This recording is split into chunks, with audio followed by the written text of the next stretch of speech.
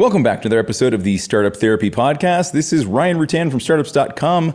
And as is customary, I am joined by my friend, my partner, my brother in arms in startups, the founder and CEO of startups.com, Will Schroeder. Will, this one might be a little heavy today. We want to talk about failure. More specifically, how do we separate the reality of how we're perceived when we fail as founders versus what's going on in the attic, right? What's going on in our minds as we think through and start to build up the picture of how we think people are thinking about us. How close are we on this usually? It's weird because I think the more narcissistic we are, and here's what's a funny thing. When our startup fails, we may be at the height of our narcissism. And I don't mean that's because of why it failed. That might also be true. Yeah. I mean, we've never spent more time thinking about ourselves and how we're affected than the moment at which the startup takes a header and the whole world gets very small all of a sudden. And it's all about us. In our minds, it's all about us, right? Everyone's thinking about what we did. Everyone's thinking about the mistakes we made or what's going to happen next to us. Like, it's all about us. And yet it's sort of not. And I think that's what we'll talk about in this episode, where when we think we fail, the world has ended and the world hates us.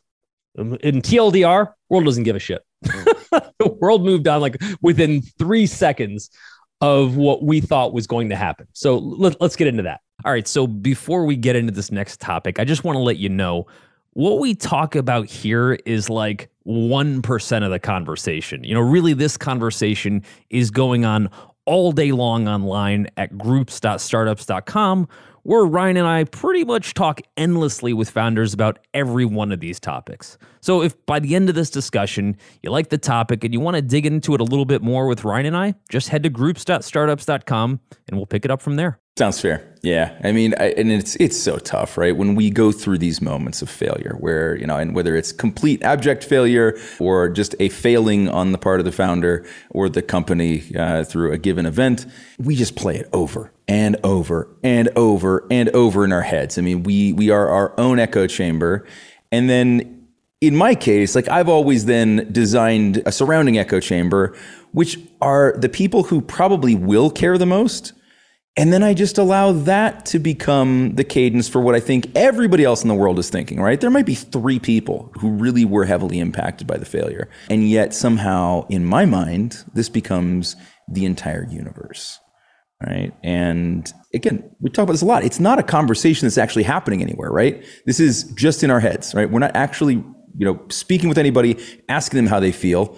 We're imagining it. And then in my case, I'm copy pasting that across the population of the planet. That's the problem. We're projecting. Yes. So first, let's isolate all the people that are actually affected. Yeah. So let's talk about employees, obviously, partners, co-founders is part of that. For sure. Let's talk about our customers, perhaps, our investors. Let's talk about our family. Let's talk about our friends. Let's talk about all the different pieces that we're so concerned about. But let's start with the team, because obviously those people are most connected to it.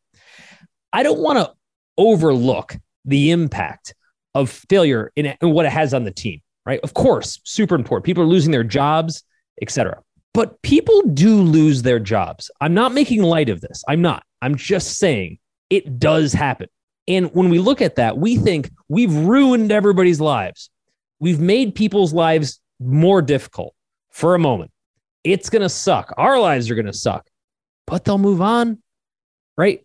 They're not sitting around going, oh my God, I can't believe this company failed.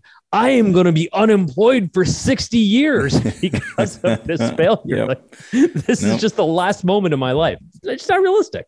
No, they quickly shift into, I need to go and do something, right? They will start to take action. Yeah, there may be a few thoughts that get shot your way, but the vast majority of them are going to be factoring in what is it that they need to do to make sure that they're okay, right? They're going to become rightfully narcissistic in their own right and start to focus on what they need to do, right? It has nothing to do with you at that point. Again, maybe there's a moment or two of blame. Likely happened well before the failure. in most cases. When I've talked to folks that I failed in the past, it was like, yeah, we saw that coming and we were sort of prepared for it. So when the moment arrived, we were already sort of in the life raft watching you flailing around in the water. So, cool. Perfect. But it's not, this is what we'll keep coming back to. In our minds, we failed these people. We have a forever brand that says we have failed you and your life is ruined because of me. It's not really the way it goes. In week one, it feels like that when people are packing up their shit and leaving the office or whatever that is in today's virtual environment, right? Like turning off their Zoom for the last time. You see people, so-and-so has left the Slack, right? Yeah, that's sort of all we get at this point. Again, not making light of it because it's some heavy shit. However, within that moment, it feels like all the weight in the world. And then it just isn't.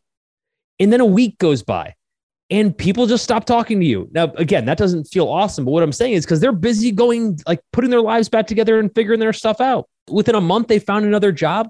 And the only thing on their mind at that point isn't what you may or may not have done. It's, okay, where do I start my new job? And, where's my desk going to be? And what's my salary going to be? Like, they're gone. Their heads are in totally different places. Completely checked out at this point. But the point of all this, and really what we're talking about today is, as the founders, our heads are not somewhere else. We don't just pick up and get another job the next day and not think about it. We dwell. Yes. And our dwelling comes from a massive, massive misperception of what the world is actually thinking. Our poor, totally in place projection of what everybody thinks and how everybody thinks destroys us for a long, long, long time and creates serious problems around depression, anxiety, et cetera, that I don't think a lot of people from the outside truly appreciate what these founders are going through or know how to react to it. So what we'll do today is we'll pick it apart. We'll talk about here's exactly what's going through your head, and here's why it's mostly just all bullshit. Yeah, you hit on a couple really important points there. One, other people don't know what you're going through, and it's all in your head. And that's why they don't know what you're going through, right? If you were having these conversations, you wouldn't have the same level of guilt or fear or sadness around what's being said about you.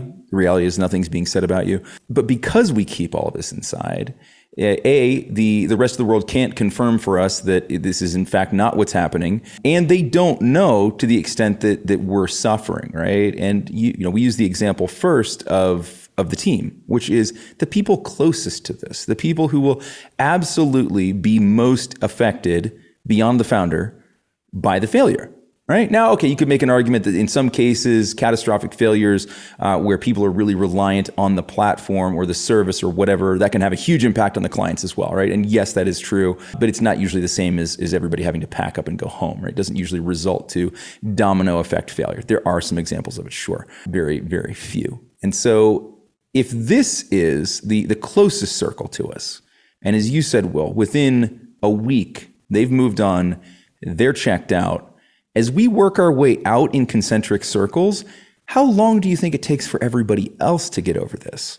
And yet you and I both have examples of founders that we will talk to years after the failure, and they're still apologetic about it. And we're like, fuck, I forgot you had that company, let alone that it failed. Like, that is so far off anybody else's radar. If you stop talking about it, the last voice that is talking about it will finally be gone, right? It's incumbent on us to move on, right? And yet we have so much trouble doing it. Let's talk about why no one cares. Actually, where this comes from, in really a bit of an oratory on the current state of the world, why this is getting worse. And this might be the only time where it actually benefits us. Sure. The world has gotten exponentially more narcissistic. Again, we can come up with a whole bunch of reasons why. What I would point to as kind of one of the most obvious is just kind of the explosion of social media over the last couple of decades, which is specifically based on what am I doing, right? Like everything is about myself, right? Me, I'm updating. What am I doing at all times? Prior to that, no one was sitting around taking photos of themselves all day. Right? It just wasn't happening. Every day I sit down and write a letter to all 652 people I know, and I mail it to them so they know what I had for lunch today. Yeah. And so listen, and I'm not here to make a whole issue on social media. What I'm trying to say is our attention has gotten so inwardly focused. And with that, our ability to process other people's events are momentary. Again, I'll go back to social media. If I whip through Instagram, Facebook, Twitter, whatever, I'm going to see 900 updates of what's happening in people's lives and spend less than 1 second processing them. Maybe if it's a baby that just got born, someone just got engaged, or someone died, I might spend 2 seconds processing that information. Short of that, the biggest events you could possibly have in someone's lives, no one cares. No one cares. Yeah, I think you've hit two important points there. One, that we've turned the attention inward, and two, the attention spans have decreased exponentially. The event horizon for something to matter is now so small, so short, that even these major cataclysmic events, you brought this up the other day, Will, you're talking about the fact that, like, look at the news now. What's still there, right? If we don't still care about coronavirus, we're still in the middle of the pandemic as we record this episode, by the way. If that's not news anymore, what the hell, right? If that isn't sticking in people's minds, right? Or a lot of the other social movements, right? There's a conflict in the Ukraine now, and that is occupying some news space. For how many more days, I don't know. Until there's another news story. Until there's another news cycle, right? And so if you think that somehow your startup failure matters at this scale, it just doesn't. It doesn't. And remember that, like, everyone has the same amount of hard drive space, or in this case, RAM, that they've always had. But right now, there's so many things trying to fill that space. They just don't have the room to give a shit about you. Now, is that bad? Right? Of course it is, right? Yeah. It's terrible. It's not awesome. It's a vortex of empathy. However, that's not my point. My point is, in this particular case, where the one time when you need people to actually not care, it's a good time to remind yourself that they actually don't care. We're not even in the capacity to hold on to this information. So all the people I'm about to get stressed about, what if the media picks up the story and reports on it? Cool. It will be a link that gets posted in someone's social media for like a fraction of a second. And they'll scroll right past it. Oh, whoever went out of business. Goodbye. Right? That's it. That's all they care about. They're thinking, well, what are my social circles? That's all they're going to be talking about is my failure. They don't care. Right? You know what they care about? Their own failure. Your failure, a moment. Right? It's not until something affects them that they actually spend time and dwell on it and kind of bookmark it for the future. Right now, at a time when we need the world to not care about us most, the world is working entirely in our favor. It's important to keep that in mind. It is correct. Yeah. And I think that you touched on something really important there, which is the failure matters to the extent that it impacted them. Right. And so, yes, it matters to our team to the extent that it impacted them. Are they going to bemoan and belabor and be sad about the fact the entire business failed? Maybe a tiny bit for a second. What they're really going to be worried about, concerned about, and impacted by is how it actually changed their lives until it didn't anymore. Right. I had a job. I no longer have a job. I'm going to go look for a job. I got a job. It's gone. Right? It's no longer relevant. That is the amount of time. And again, only that part of the impact mattered to them. Right? So we have to be very careful. And I think it's also a fallacy that it's sort of like, well, it's additive, right? I had a founder argue this once, which is like, yes, but this impacted, 75 people just a little bit, right? That's not, you don't get to stack that up and say, well, I need to suffer on behalf of 75 people. That isn't how it actually works. Also, they're going to spend exactly 1 second worrying about you. Yeah. I don't want to lose this point for a second, because it's not incidental. All this pain and suffering that we're going through, kind of the weight of the world, if you will, where we're trying to absorb the failure and everybody else's impact. What we forget about for a second is the moment that our staff got the smallest hint that their lives might be impacted, they were calling recruiters and on LinkedIn in 1 second. You know what they weren't doing? They weren't coming into our office virtually or physically, closing the door and saying, hey, I heard things aren't going well. Are you going to be okay? No one's saying that. No one gives a shit about us, right? As much as we want to believe that everybody's going to go to the ends of it, try it. Try going to the end of a startup and see how many friends you have. See how many people will come back. I've watched so many founders in those last minutes when the ship is kind of just about to go underwater, looking around, they go, oh, everybody said they were going all the way with this. They meant if it goes well. Right. Yeah, exactly. If it goes well. If it goes well. If that ship starts cratering, they're gone. They're on the first life draft out of there. You are on your own. So all that time you're going to spend burning cycles thinking, oh, I can't believe how I failed them. You can. And I'm not saying we don't have a responsibility. We do. But don't mistake that for all of these people care about you in the same way you care about them. They're gone, right? You're on your own. By the way, I just want to mention, if what we're talking about today sounds like the kind of discussion you wish you were having more often, you actually can. We're online all day, every day, working through exactly these types of topics with founders just like you. So any question you would have, or maybe some problem you just want to work through, we're here and we love this stuff. And we're easy to find. Head over to groups.startups.com and let's just start talking. Yeah, for sure. The closest I have to a counter to that, and it actually just reinforces the point, sold a company and the acquirer kept it around for about 10, 11 months, and then it went out of business. And in the acquisition, some of the team stayed on, and these were like employees 1, 2, 3, 4, 7 or something like that. We went and got a drink to kind of commemorate and it was our bereavement, right? We got together and did a wake for the business as it failed. We had exactly one shot, and then we didn't talk about it anymore, and we just started laughing and bullshitting a bunch of other stuff, right? So, and these people had all just lost their jobs because of this failure, right? And that's exactly how long it took, right? One shot of relatively cheap whiskey at a bar. That was it. And then they moved on. So again, as founders, we have to get past these things. Right. We do. We don't earn any interest on this stuff. Be pragmatic about it. Yep, exactly.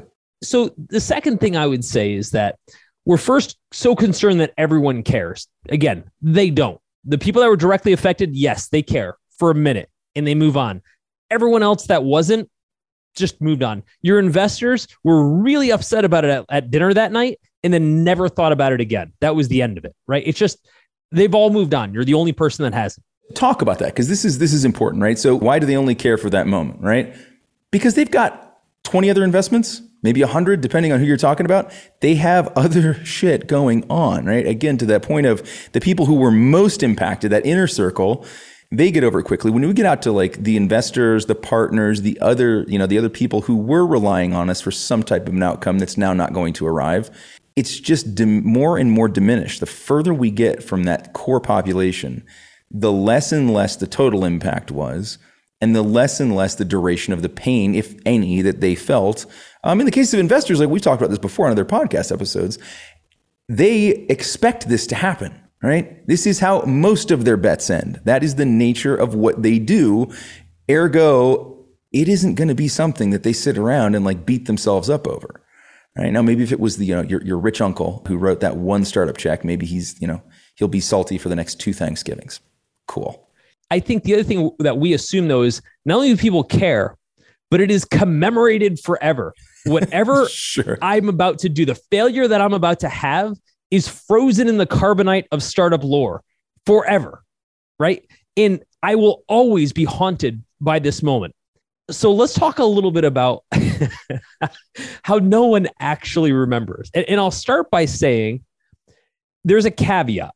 If you go out like Theranos, if you go out like WeWork, if you go out like Enron, yes, people, I mean, you know how much work you had to put in to go out like that? Like, I mean, as much as I don't condone the actions they took because they were all kind of quasi-criminal in many ways, the amount of work it took to get to that failure, is beyond anything I've ever done. You have to try really, really hard. It's cataclysmic, right? These are ones. And when we think about this, what's the success rate of startups, right? You can pin anywhere between 2 and 10%, right? Depending on whose stats you're looking at, right? Which means that most of them fail. And yet we can pull at most a handful of these big memorable failures out of the tens of thousands of companies that exist, out of the millions of companies that failed, that no longer exist.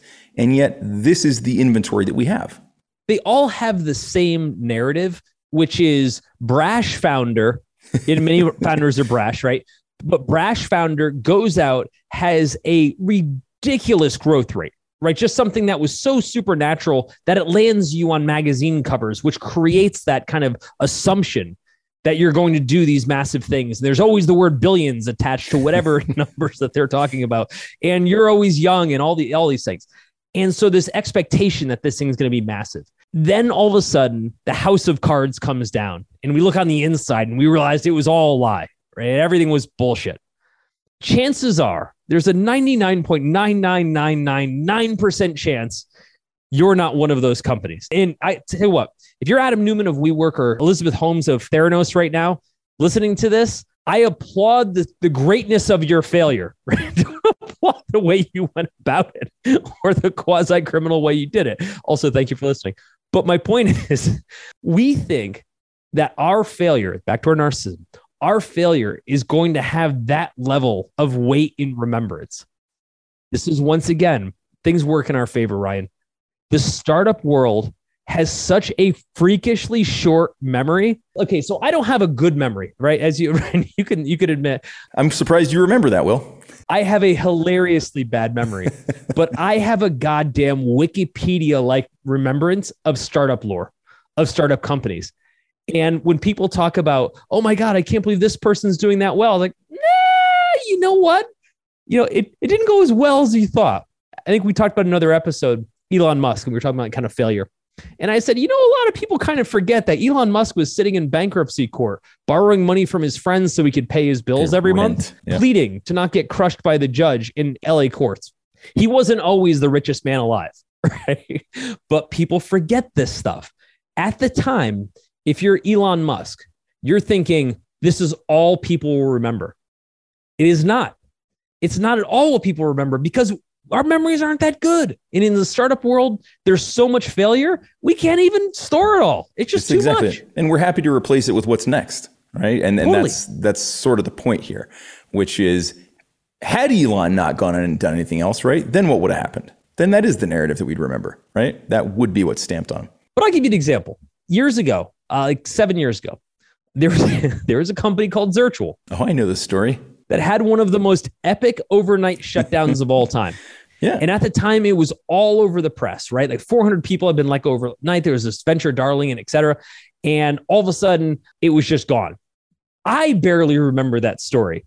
And we bought the friggin' That's company. right. That was that. That was our story, right? Right. We were the person on the other side. If you sat me down now and interviewed me and said, tell me all the details of what actually happened, I kind of remember a few of the highlights. And that's our company. That's how bad people's memories are. I remember brushing my teeth, but not shaving. I remember eating dinner, but not sleeping. Yeah, I don't remember a lot from that time. And it was a lot of action. Yeah, but you remember like any other life memory. Like you remember moments of it, right? Flashes. PTSD, reliving it. No. So what I'm saying is that in our minds, everyone's going to remember exactly this. Same thing. Of the failures that I've had, of companies that I've started that have failed, when I talk to people about them now, and it's like 10 plus years ago, one, either they don't even remember the company anymore. Like, again, do you remember the job all your friends had 10 years ago? Why would you? Like, that doesn't make any sense. No one cares anymore. And it's kind of like this. It's a soundbite. It's, oh, you did that one company. Yeah, whatever happened to that company? Yeah, that's exactly the question. Yep. But no one knows. No one cares. Nobody right? cares. Maren Donovan, the founder of Zirtual, at the time was getting, threats and everything. Like she was in the worst possible place. And I remember talking to her at the time. And I said, I know this sounds like shit now, and it is, but it's all going to go away. And at the time, you'd have never thought this sounded like the dumbest advice in the world. Doesn't feel like it. Yeah. Doesn't feel like it. No. Yeah, when you're taking that level of artillery fire, right, the idea that it's somehow going to cease and everything will just go back to normal doesn't feel possible. It really doesn't. I think that's part of the trap. If Maren's on a podcast right now, someone will ask about it because it's a part of her story. Now it's a quip, right? Now it's an interesting story. Hang on to that for a second. So yes, if she's on a podcast and somebody's doing investigative journalism into her history as a founder, that will come up because it's part of that. You know where it will not come up? The next, job that she wants to take, the next person she meets at a friend's dinner, any of that shit. The rest of your life, i.e. how you spend 99% of your life, not on podcasts, not talking to people who are digging into everything you've done in the past, PI style, you're not going to face that, right? And again, like that in the grand scheme of things, that was relatively recent history.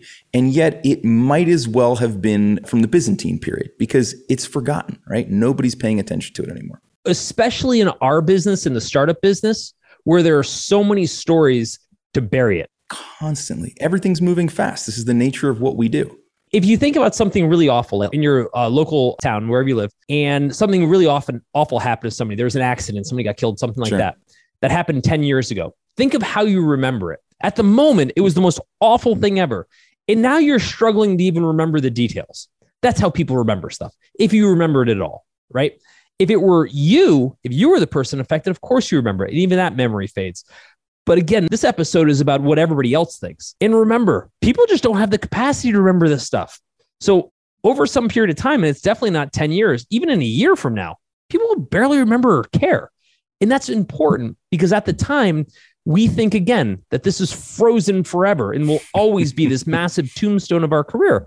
And it's just bullshit. It just doesn't work that way. No, forever. Anytime I walk into a startup event now, I have to put on the dunce cap and sit in the corner because everybody remembers what I did wrong. Yeah, nobody gives a shit. Nobody cares. So let's switch it.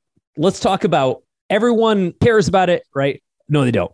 Everyone's going to remember. No, they don't. So what do I actually do? We're very action-oriented folks. What do I actually do once this moment's happened? How do I basically rewrite the history? And the answer is you start by changing the future.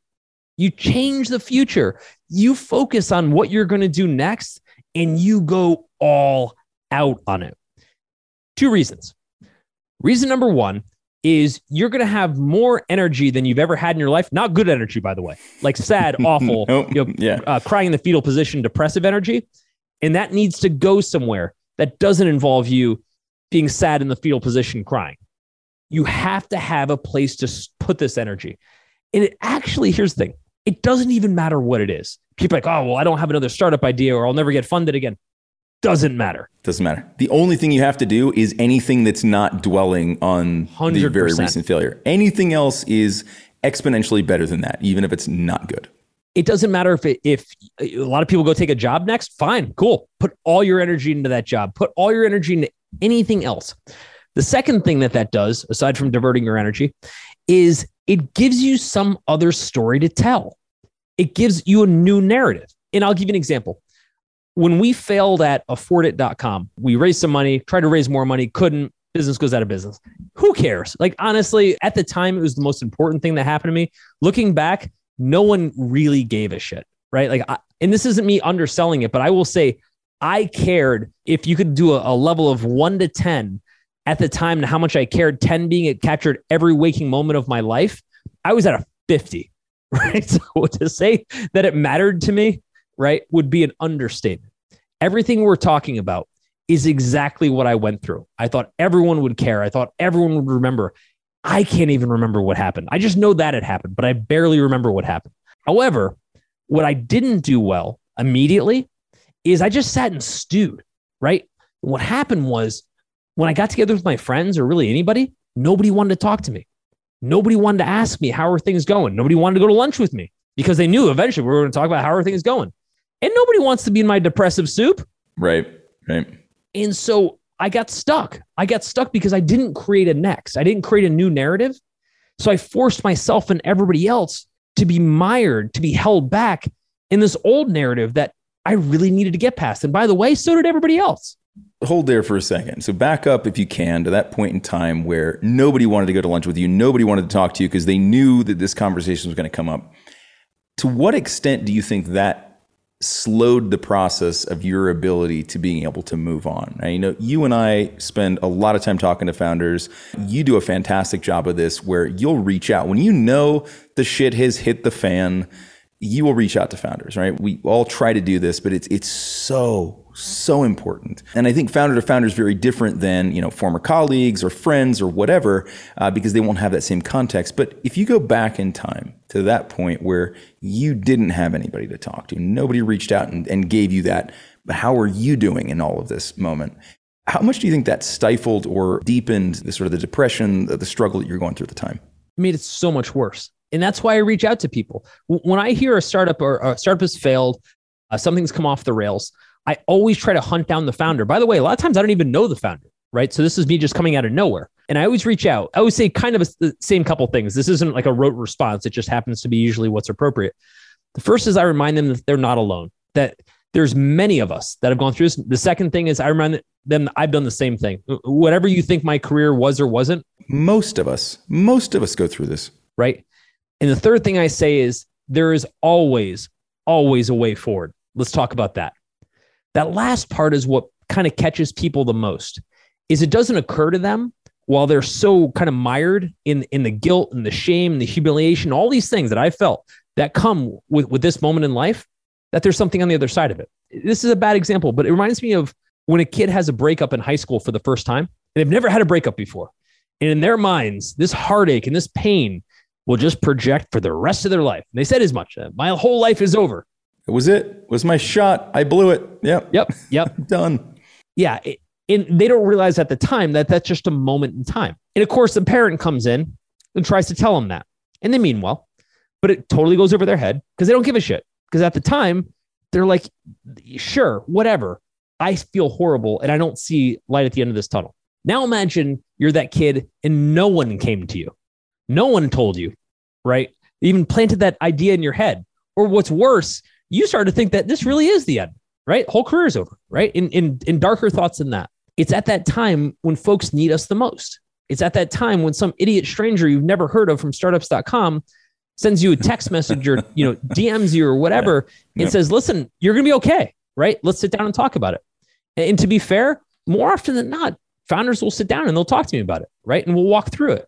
I think it's one of the best things about being a founder is that when you do have other founders in your life, if you don't seek them out, they will attach themselves to you, is that we do have that environment. It does exist. It doesn't just automatically happen. It's not like getting a job and you automatically have colleagues. Going to school and just having a cohort of friends just based on proximity, you have to build it. You have to find it. You have to seek it out. And it's a big part of what we're trying to provide through startups.com. But when you have that, it's such an open, honest, and giving space that it completely changes things, right? Like, I think that being a founder on your own is one of the absolute hardest and most miserable things to do. Being a founder who's well supported is one of the most awesome fucking things to do, right? That's why we keep doing this. And so, yeah, you have to cultivate that. You have to have people around you that have that context, that can walk into that room and explain to you that, yes, this happens to nearly everybody. Yeah, it sucks. And I know how bad it sucks because I've already done it, right? We've been there. And it's such a powerful thing to have that level of empathy and, just for a minute or two, some commiseration. And then that energy and support and help to just get up, pick up, and move on and change the narrative. To your point, if we don't work hard or work at all, in some cases, to change the story, that is how it will end, right? We don't want to leave it at that. We don't want to leave it sitting in this point of failure. We just got to get up, dust off, and keep moving. And then from that point forward, nobody else will remember the shitty story of what happened to you a year ago, 3 months ago, a week ago, the minute you start telling them a newer, more exciting, future-focused narrative, right? It's that simple. Well, let me build on that. There's 2 steps to that. The first step is not telling a better narrative, right? And I think that's where we get a little bit thrown off, where we say, hey, I started what was WeWork. So whatever my next thing I do has to be, it has to be immediately as bright and successful as WeWork appeared to be. Not the case. Step 1 is do fucking anything else other than what you're doing right now. I don't care what it is. Just do anything else. Step 1 of the narrative is just to have something to talk about that isn't what you're doing. If Adam Neumann, right, in his next job is bagging groceries, doesn't matter. So long as it's not a narrative about what he was doing before. They both have the opportunity for the bottom to fall out. That was so bad. I'm laughing at how bad that was. I had to put it in. Well done. The second one is the time it's going to take to build your comeback career is going to take years. It doesn't matter what brilliant brainstorm you have. I think we all get in the same mentality, which is the only way to be the comeback kid is I've got to double down and do something bigger and badder the next time to show everybody that I can do it, to prove and validate and all these things, right? And by all means, there will be a time and a place for that. And I wish you well. However, right now isn't the time or the place. Right now is just a time to reset. Give yourself a minute. And here's why. Because if you remember, we did episodes, this is a long time ago. We did an episode on the worst idea you'll ever have is the next idea after your last idea. Right. So you just sold your company and you're like, hey, I've got this great idea for a next thing. Almost intuitively, it will be the worst idea you've ever worked on. Every now and again it works, but that's just total luck. Generally doesn't. This is exactly that moment. We're going to struggle so hard because we want to beat the last idea that we're not going to take the natural amount of time it takes to find and develop good ideas.